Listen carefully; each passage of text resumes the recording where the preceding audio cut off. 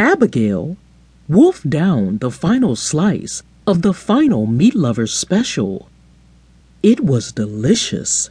It was amazing. And what was even more amazing was that after eating 5 pizzas all by herself, she still wasn't full.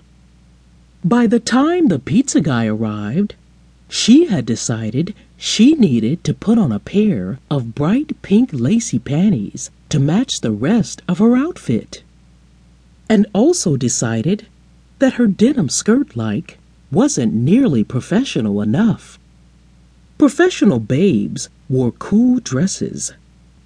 So she slid on a tiny sheer pink mini dress with a halter top that opened up on the bottom, showing off her excellent bright pink panties. Fun purple swoops decorated the dress. The material clung handily to her thin body and made her almost feel, well, womanly for once. The pizza guy's face, as she entered the door, hung almost all the way down to the ground. Instead of paying, she kissed his neck, hurriedly squeezing and pumping his shaft through his jeans. He left with a big stain on his pants and a big smile on his face. Abigail had never done anything like that in her life, but it was so fun. She was a beautiful girl after all, a really hot babe. Men would fall all over themselves to make a sweet, hot babe like her super happy. They would sacrifice money, jobs, other women, and all kinds of things just to see a smile on her face. That was so hot. Abigail felt powerful, giving him a sneaky little hand job like that. Sitting in the bed, reliving the hot experience, her fingers wandered down to her crotch once again. God, it was so fucking fun and hot down there. She slid down the pillows, her hair flipping in her face. Wait, her hair did what? Abigail's hair was short, terrifically styled, always gelled up to never let a single strand out of place.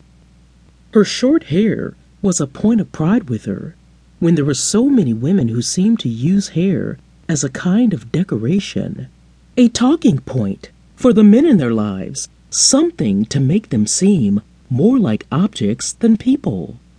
She slid her hand through her hair, grabbing it by the fistful, and was shocked to find that it stretched out over a foot. What on earth was going on?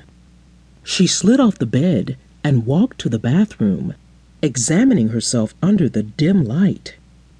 Yes, there could be no doubt about it. Her hair was longer. It was styled, even growing out in long feathered waves, like she was some 70s housewife. It looked, well, it looked good, she had to admit. If she were to have long hair, she would want it to look like this. It framed the high angles of her cheekbones perfectly, and the lightness of the color set off her blue eyes. Hold on, the lightness of the color? The blueness of her eyes?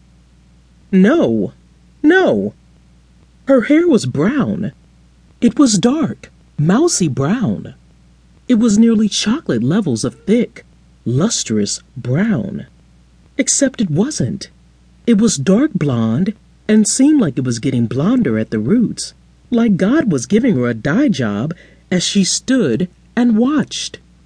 And her eyes, formerly dark and brown, cool and mysterious, echoing the pitiless state of mind she aspired to learn from her business colleagues, were turning a serene blue.